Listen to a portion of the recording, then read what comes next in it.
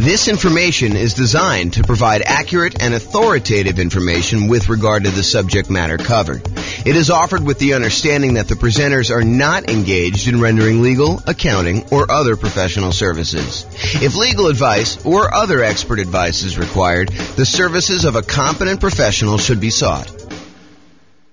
Welcome to the Las Vegas Real Estate Investing and Real Estate Financial Planning Podcast. Learn all about investing in real estate in Las Vegas, Nevada, with a combination of real estate financial planning and modeling with numbers specific to Las Vegas. Plus syndicated, more generalized recordings of live and pre-recorded real estate investing classes, not all of them specific to Las Vegas. Be sure to stay tuned after the podcast for a message from our sponsors. Well, good morning and welcome, everyone. I am your host, James Orr, and this is another class on deal analysis. Today, we're going to talk about a couple interesting little differences you might see when analyzing certain types of deals. And I'm going to use the example of new construction because I think you're likely to see some of these things on new construction. And one of the things is almost exclusively to new construction, but we'll kind of go through that as we come up with it. So I'm going to jump right into using the world's greatest real estate deal analysis spreadsheet. And you can go download a copy of this at realestatefinancialplanner.com/spreadsheet. And there are some updates I've been making. So you'll have to download the newest version soon after I release this. I'll probably release it in a couple days, although I do have some family coming into town, so might be taking about a week off between now and the next recording. So it might be a little bit before you get the newest version, but I'll post the video and then we'll do the latest updates so you can kind of see some of the changes. Okay, so let's jump right into it. So I'm going to assume that you're buying a $400,000 new construction property and that you're buying it for $400,000. Now, the seller concessions, the seller, the builder in this case, is unwilling to give you any seller concessions, except they're going to give you a kind of like special loan program like that they can get through their lender that they're going to pay for. And so it is sort of like you're getting some seller concessions. They're going to do this 3-2-1 rate buy down plan where you're going to get a lower interest rate for the first year, a much lower interest rate for the first year, a slightly lower one for the second year, a slightly one for the third year. And then by the fourth year, you're going to pay the regular normal interest rate for the next, whatever that is, 26 years remaining after that.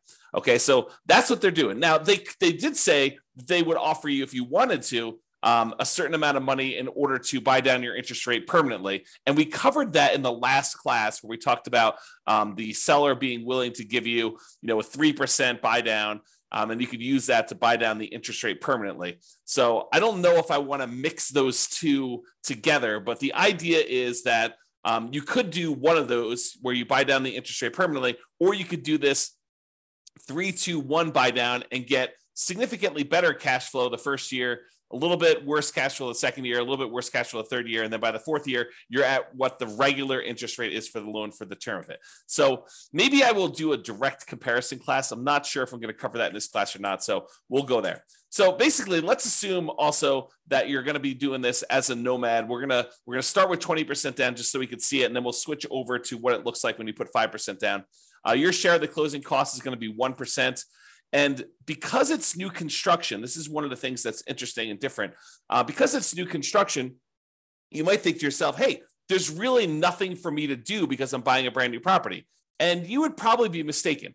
The thought process is that when you buy new construction, sometimes there's things that you normally get with a resale property that you don't get with new construction. For example, in some properties, it includes some resale properties, it includes window blinds throughout the house.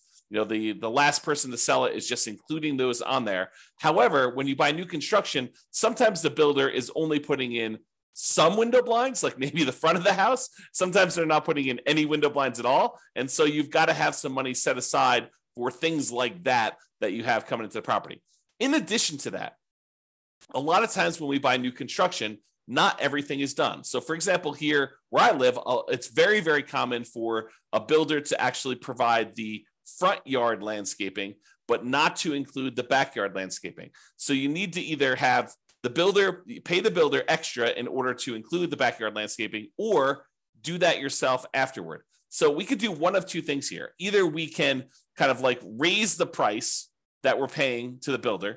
And so instead of doing a purchase price for $400, maybe when we include, the upgraded appliance package, go from like the standard stuff to the stainless steel and including the refrigerator, to including an air conditioning unit, because that's optional with a lot of builders around here, to including backyard landscaping, to sometimes including backyard fencing, to including sometimes they do include garage door openers, sometimes they do not. So when you add in all of these extra things, sometimes it's as much as $30,000 more. So instead of purchasing the property for $400, now maybe we're purchasing the property for $430. And still, we've got some things that we cannot roll into the builder. Like some builders will not allow you to roll in the blinds on a property. And so you'll have to pay for those out of pocket. And so you should budget something, whatever you think it'll cost you to do those things as additional rent-ready costs. Okay. So we've raised the price in order to include those extra things. Now, a really important note here. That note is some of the things that we often want to roll into the cost of buying a new construction property, an appraiser is going to give us little or no value for. So there is a chance, especially as you add more and more things to the price of the property, that the property will not appraise. And if the property does not appraise, that means that you will need to be bringing more than just your regular down payment to purchase the property. So for example, you'll notice the amount for down payment is $86,000 here. It's 20% of that. However, what can happen is when we do the ARV, let's say the ARV only comes in at 410. That means that we need to then bring more to the table. I'm sorry, we're purchasing it for 430 and we're doing 410. So yeah, so the 20% should be based on the purchase price, not the ARV. So yeah, so basically we're going to do that, and then we'll need to bring additional money to the table in order to cover that additional shortage. So just be aware, like for example, I bought a property, a new construction property, where I had the builder finish the basement. It was actually much cheaper for me to have the builder finish the basement, and better because I could finance it at 3.5% or something like that in order to have the builder do that. However, when we went to have the property appraised, the appraiser did not see the extra value in what the appraised amount was on the property. And so that they were unwilling to give us the additional cost of finishing the basement in the appraised value. And we ended up needing to come to the table with additional money in order to cover the difference between what the property appraised for and what the cost of the property was, in addition to our down payment. Okay. So just be aware that that is the case. I'm going to make a note here to update something in the spreadsheet, so it'll be fixed by the time you get it.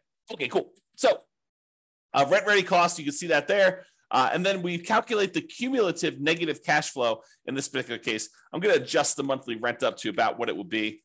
We're going to call this one $2,800 a month. So we have a little bit of negative cash flow with the property here because that's just what the numbers are. So it's $162 a month negative cash flow based on what we're seeing here. Oh, and because we're putting 20% down, the rate's really closer to 7%. So it's really $191 a month of negative cash flow here based on what we're seeing now before we do any adjustments. Okay.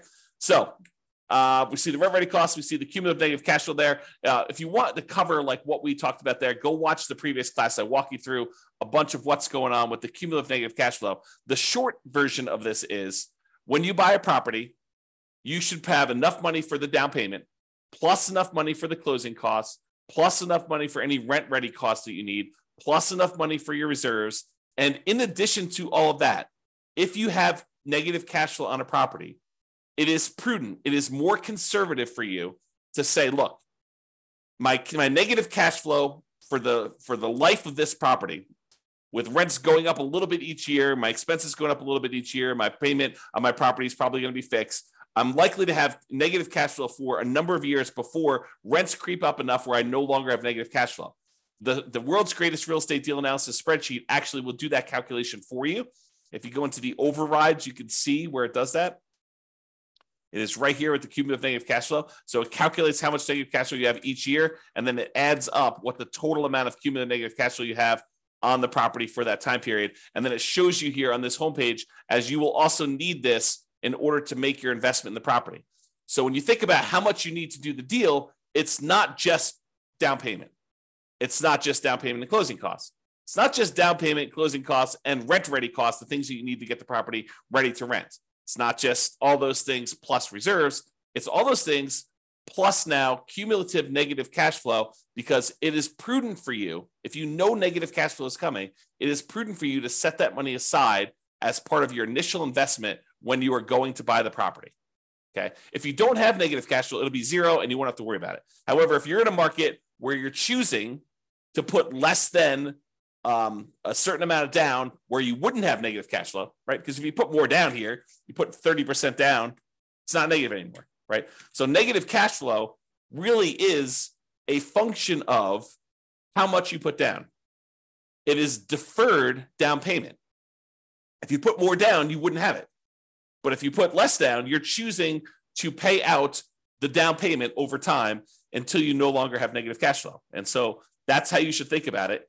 If you're in a market where if you put a certain amount down, you're likely to have negative cash flow, and you're choosing to put that amount down, you're choosing to have negative cash flow. Now, of course, this is in addition to, obviously, try to select a deal where you don't have negative cash flow. Optimize for picking the right deal. But if you're in a market and you're trying to do a strategy where, this is the strategy because you put this amount down, and this is the best property you can find in your marketplace in our current market conditions, you have a choice. You can either not make the investment, continue to save money until you have more to put down, or you could choose to put this amount down and have the negative cash flow. And then you got to evaluate whether that makes sense for you by looking at the overall deal and making that analysis. All right. So this shows you that numbers we did there, put it back to 20%. That's good. So the mortgage interest rate, if you're doing a non-owner occupant, we're calling it 7% right now.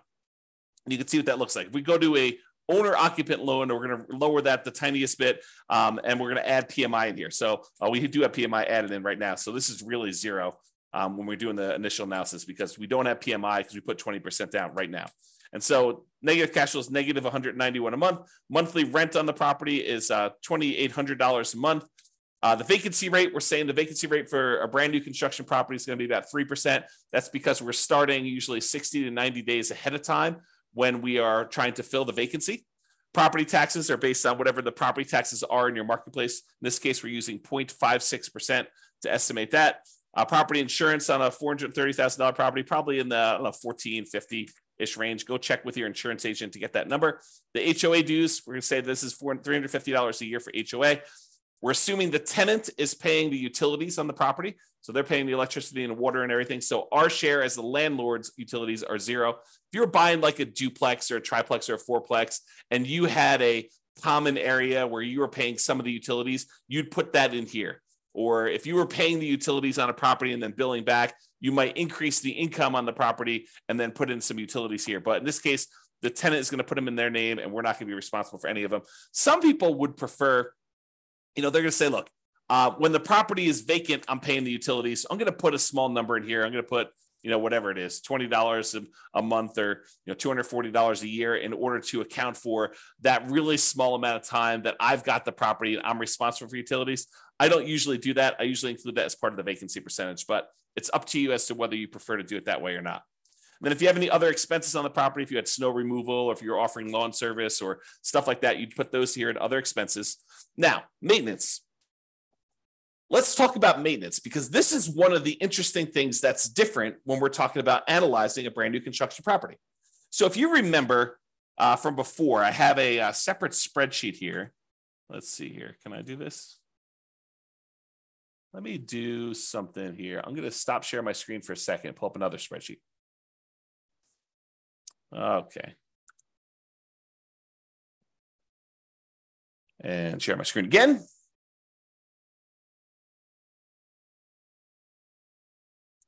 Okay.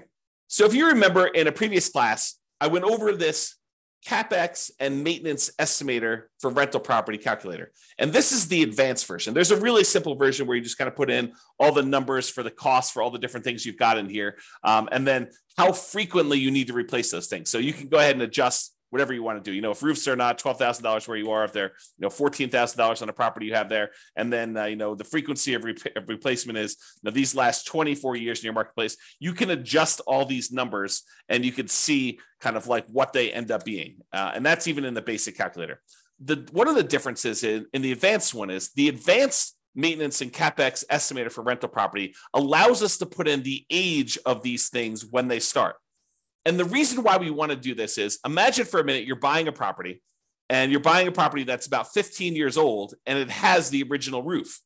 Well, you know that you have a $12,000 expense coming up, and usually roofs last about 20 years, but you're already 15 years into the life cycle. So you now know that you have a $12,000 expense coming up, not 20 years in the future, but because the roof is already 15 years old, you know that it's coming up in 5 years. So we'd have to put in the age at the start for that roof as 15 years old.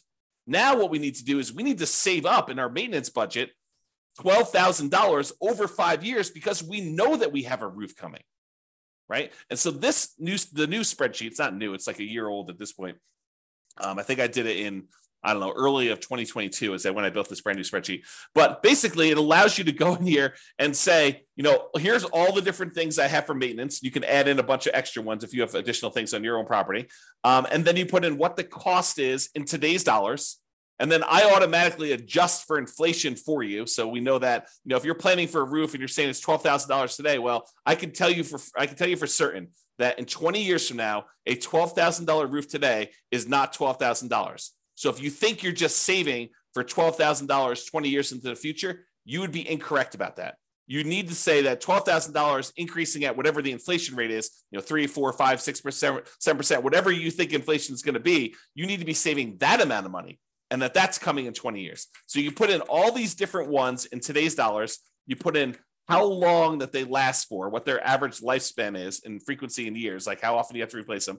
And then you put in how old each one is, and it will redo all the calculations for you. So why do I tell you this? I'm telling you this because with a new construction property, all of the age at the start is 0. So something magical happens where normally we would have things coming due within a year or 2 or 3 or 4 or 5, and things could happen all over the place. When you buy a new construction property, you have this magical period where you're very unlikely to have any major CapEx or significant maintenance type expenses on a property in the first, let's call it 5 years or so, whatever the time period is for kind of doing these frequency of replacements. So you have this sort of soft period where you really don't have anything coming up there. So if you wanted to be more aggressive in your deal analysis, you could choose to lower the amounts you are setting aside for maintenance in the first 5 years, have it steadily increase over the first 5 years, and then be at full capacity after the 5-year point, knowing that you're going to have regular maintenance probably happening closer to then. The reason you could think about this is if you bought 100 new construction properties all at the same time, and you had all the numbers for the 100 of them, you are less likely to have maintenance in that first year because almost all of them are new. Are you going to have some maintenance? Is something going to break? Sure. Is it usually going to be covered by the home warranty given by the builder? Yeah, in most cases, it probably will. Are there some things that will not be covered? Damage done by the tenant where you can't prove that they actually did something, and the builder is unwilling to cover it, and the tenant doesn't think it's their fault. Are you going to cover that? Yes, no doubt you are going to be responsible for that. Okay. So in those cases, you could think to yourself, I'm going to have these really small maintenance numbers for year 1, maybe a little bit more in year 2 as certain things are more likely to break then. And you're getting further away from maybe the builder warranty doesn't cover things into that year 2. And then you kind of see this build up over time. So if you think about it, if you had 100 properties, the chance of you having maintenance in all 100 of them is very close to 0 in year 1. It's probably a little bit higher in year 2, a little bit higher in year 3. And by the time you're getting to year 5 or so, it's probably at its full on capacity where you probably have a regular ongoing maintenance, just like you would with any resale property. Why do I go through this whole story to tell you this? The reason why is, let's stop sharing my screen for a second, switch back to the other spreadsheet. Let's see here, other spreadsheet. The reason why I tell you all this, share screen again, is because some people will choose to take advantage of this in their deal analysis. They will choose to go to the override section. And I'm not suggesting you necessarily do this, although it is reality. I think when we did another class before on CapEx, we had another investor run through their whole entire portfolio, which consisted of a bunch of new construction properties. And we showed that this is a real phenomenon, that this lower capital expense number for new construction properties is a real thing. So you could go down here let's see here. Where's maintenance? Maintenance percent. So instead of having 10% every year for the first 5 years, we basically could go in and say, look, in the first year, maintenance is going to be 2%. In the second year, it's going to be 4%. In the third year, it's going to be 6%. In the fourth year, it's going to be 8%. And then from then on out, it's going to be 10%. And so we could go ahead and manually override maintenance in the early on years going all the way through. So now when we go and look at deal analysis, the cash flow has actually improved significantly, especially in year one, because we have this lower maintenance number. And so that's what's going on. Even though we have 10% here, we overrode the number here in the overrides and do this. This is another reason, a gentle reminder as to why you should always, always, always start with the fresh copy of the spreadsheet and try not to use one that you used to analyze deals previously. Make your own template, save a copy, and then before you go and start analyzing a deal, make a copy of the original so that you don't go and accidentally start analyzing deals where you had left this in here and you didn't realize that you left it in here. And now the deal looks amazing on any deal you analyze because you have this maintenance percentage sitting there. Okay? So that's what we could do on this property. And I'll leave it there for now just so you can see what's going to happen here. But we can go change it back if you want to later. All right. I'm also assuming that you're self-managing the property. The land value is worth 15% of the original purchase price. It's a residential property, and the effective income tax rate for you for calculating cash flow from depreciation is 20. So when you look at this deal, buying it with 20% down for new construction, it doesn't look horrible with our current market conditions right now. Now, in your market, you may be thinking, I don't buy anything if it only has $22 a month cash flow, putting 20% down. James, you're talking crazy. Sure, if that's your marketplace, you know what is available in your marketplace. What I'm telling you is use the best deal you've got in your market, and they analyze it that way. In this case, in our marketplace, $22 putting 20% down is actually probably a pretty decent deal, especially for new construction property. Okay, so you can see what these numbers are, and then you can see what the overall returns are in dollars from appreciation, from cash flow, from debt pay down, from the cash flow from depreciation, the total amount. And then we could see if we had to have 6 months of reserves set aside, this is what the total amount would be, including the return on the reserves. And then this is the total dollar amount and return in dollars for all four of those things, plus the return in reserves if we set aside 12 months of reserves. And then this is the return on investment, your ROI for each one of these. We could show you the cash on cash return here, or the cash on cash return is actually all of these as well. It's the same number. And so you can see how it is overall. And you can see what the overall return would be if you sold the property after a certain number of years. You can look at the annualized return on investment, the compound return on investment, or the internal rate of return if you're type of an IRR type of calculation for them. Okay. I'm not going to cover return on true net equity or the cost to access equity or all that other stuff. It's all on here. We're going to cover that in future classes, but you should be looking at those, in my opinion. All right. Now, I'm going to now go and talk about buying this property as a nomad, and I'm going to show you what happens if you use the builder's 3-2-1 buy down type of dealio and how to do that. Okay, so there's a loan program right now where the builders are allowing you to, sellers are. I mean, sellers can pay for this as well, but the seller or the builder is paying for a fee in order to give you preferential financing with their lender. And they have, and you can probably get this from other lenders if you're willing to pay for it as well. But I'm using it in the context of the story that the builder is providing this as a perk for you to buy the property. And so they're paying a fee in order for you to get a exceptionally low interest rate in year one, a little bit worse in year two, a little bit worse in year three, and then finally the full on regular interest rate in year four. So I'm going to switch this over now, and we're going to go to a nomad property. So we're putting 5% down in this case, still have the same rent ready costs. We're still paying all that extra stuff in order to have the builder, roll the things into the loan there. We now have much more significant negative cash flow, though that's going to change a little bit here in a second. We're now going to go to 6.875%, which is the rate you can get if you just got the loan straight up yourself. Private mortgage insurance, we'll call that 0.4 or so. PMI drops off at 80% loan to value. And so now you have significant negative cash flow on this property, even with that maintenance in effect, where we have that lower maintenance because we did the 2, 4, 6, 8, 10 maintenance plan over the first 5 years. Even with all that in place, we have this pretty significant negative cash flow on the property. Now, if we came in here, and I think in the last class, we increased the closing cost to 4%. We brought down the rate to 5.625. And now cash flow is a little bit more reasonable at negative 177 a month. When you add that to the cash flow from depreciation, the tax benefits you get by owning the property, actually the true cash flow, including the cash flow and the tax benefits, is $45 a month positive. So when you do that, if we were going to go buy down this rate, you could do that. The negative cash flow is significantly lower when we do that. And so it doesn't look as bad. So try to remember this as like, 177, negative 177 is what the cash flow is, because we're going to do a different version of this. So instead of doing that, where we bought down the rate using 3 points in order to get the rate now what we're going to say is this.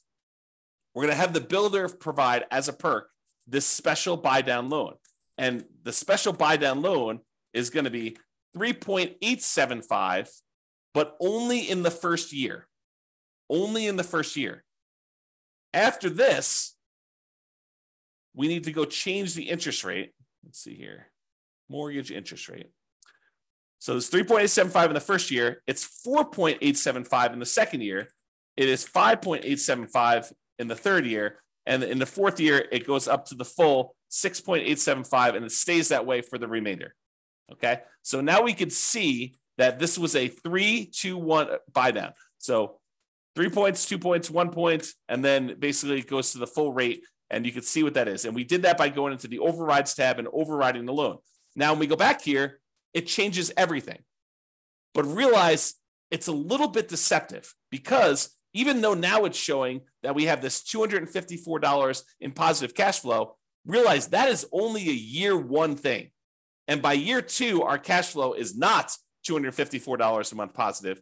It's actually cash flow in year two, it's $26 positive, because the interest rate went up in year two. And so now our cash flow went from being pretty significantly positive, $254 a month. Now it's only $26 a month positive in year two, because the interest rates went up in year two. And by year three, the monthly cash flow is negative $216. In year four, it's negative $472. And then it gets a little bit better until we get to be positive here around year 10. Okay. Because it went back up to the normal interest rate. So the cumulative negative cash flow that we have is about this $19,136. Okay. So you can see that the cumulative negative cash flow is $19,136. Whereas if we had done the alternative plan, if we had paid down the rate here and we had just gotten 5.625, it would have been $21,256. Okay. So it's a little bit less by doing it the 3-2-1 method. And in that first year, you have less negative cash flow. There's a chance, you can't rely on this, but there's a chance that interest rates will come down in the next year or two or three, and you'll be able to pay some money. You'll have to pay for the refinance, but you'll be able to pay some money and actually get out of that loan. Now, should you rely on that? I don't think so, because while interest rates are higher than they were the last couple of years, what we saw a few years ago was exceptional. It was not the norm. And to think that we are going to return to the exceptional is not a guaranteed thing. It's possible. It's possible we could see interest rates drop from where we are here. But who knows? 7% interest rates are about the middle of where we normally have been historically. If we look at if we add up all the times that interest rates were at about, below 7% and all the times that they were above 7%, look at on a time measurement, how frequently this happens. I think the 7% rate is about halfway. Half the time it was more expensive than this, half the time it was less. Okay. Not what's the extreme we've seen, which is probably close to 20%, 18, up in there. And the low we've seen, probably really twos-ish, mid to, I think I have 2.25 on one of my mortgages. So you have this wide range of stuff. And I'm not showing you what the middle of the range is, take the high and take the low and divide by two. I'm saying if you look at time and how long we've been at certain interest rates, we've been higher about half the time and we've been lower about half the time. So 7% is not an extreme high. And I'm just trying to give you some perspective as to whether it's likely you're likely to see interest rates go back down. Definitely possible. Definitely possible. But it's also possible interest rates will go up from here and you will not want to refi. And so voluntarily taking 6.875 for subsequent years, for year 4 and beyond, doing it this way may or may not be the best strategy for you, depending on how long you plan to hold the property. And you can see this impact right here in this cash on cash. In the first year, cash on cash looks amazing. In the second year, it looks less than amazing, right? Because you're back down to the higher interest rate. And then it's negative, and then it's negative, but then it starts to recover as the cash flow tends to improve on the property. So this shows you just the first 5 years as a quick visual. All right. So I think I covered what I wanted to cover. I wanted to talk about the idea that in a lot of cases, you're going to be adding to the price because you're going to need to add things to the purchase price. I wanted to talk about the idea of this 3-2-1 buy down and how that sort of compares in some ways to some of the other things we've looked at. And I wanted to talk about how the maintenance thing could work on properties if you want to be less conservative. If you want to be more conservative, let's go back and just change those overrides back. And let's just see what it looks like. Let's see, where was my maintenance override? Here we go. So I'm just going to delete these. So now we're at 10% for the whole thing. Yeah, so now cash flow in year one is only $37. But you only put 5% down. And the cumulative negative cash flow is now at $22,000 overall, where I think before we were at 19, if I remember correctly. So it did change some stuff, but your overall return on investment, this is the version where you lie at the cocktail parties, right? This is the one where we're not taking into account reserves. The return on investment quadrant, ignoring reserves, is 45%. If we take into account that you really should set aside 6 months of reserves in order to make this investment, it's really 34.91%. So is 34.91% a good deal? Return on your initial investment in the first year? I don't know. It seems pretty good to me. 30.90% still seems pretty good, right? That's if you put 12 months of reserves. Now realize these numbers do change because the interest rate's changing. So it's a little bit more complicated when you do these 3-2-1 buy downs because you can't just look at the first deal, right? You got to go look at like what's happening here. So if we start looking at return on equity, it's after the first year, it doesn't really matter what you put into the deal. Really, we're more concerned about what's the return we're earning on equity. You can see that those are decreasing over time pretty rapidly, okay? Which is expected. We normally see that when we look at the return on equity calculations like over here, okay? It's just a little bit more abrupt, and the cash flow goes much more negative because the interest rates are changing. They're different than what they were in the first year. It's not a smooth curve. All right, so that's all I got. Unless we have any questions, I'm going to end the webinar here. Hope you guys have enjoyed the deal analysis now where we've gone over how to analyze buying a new construction property. I am off for about the next week. I think I resume back up next Wednesday or Thursday. I can't remember which. So if I go dark on everybody, that's what's going on. Have a great day and weekend, everybody. This has been James Orr. Bye-bye for now. With home prices up, mortgage interest rates up, and rents up, but not quite enough to counteract the higher prices and interest rates, cash flow on rental properties in Las Vegas is harder than ever. Book a call with the Real Estate Financial Planner to apply our proprietary 88 strategies to improve cash flow on your rentals. See the show notes for a link to schedule your call and improve your cash flow today. If you're a real estate agent, lender, or professional in Las Vegas that wants to help our real estate investor listeners, consider reaching out to learn about collaboration opportunities with this podcast. We'd love to add more value to our listeners by having you assist our investors buy, sell, and finance their real estate investments. See the show notes to schedule a call to discuss collaboration opportunities.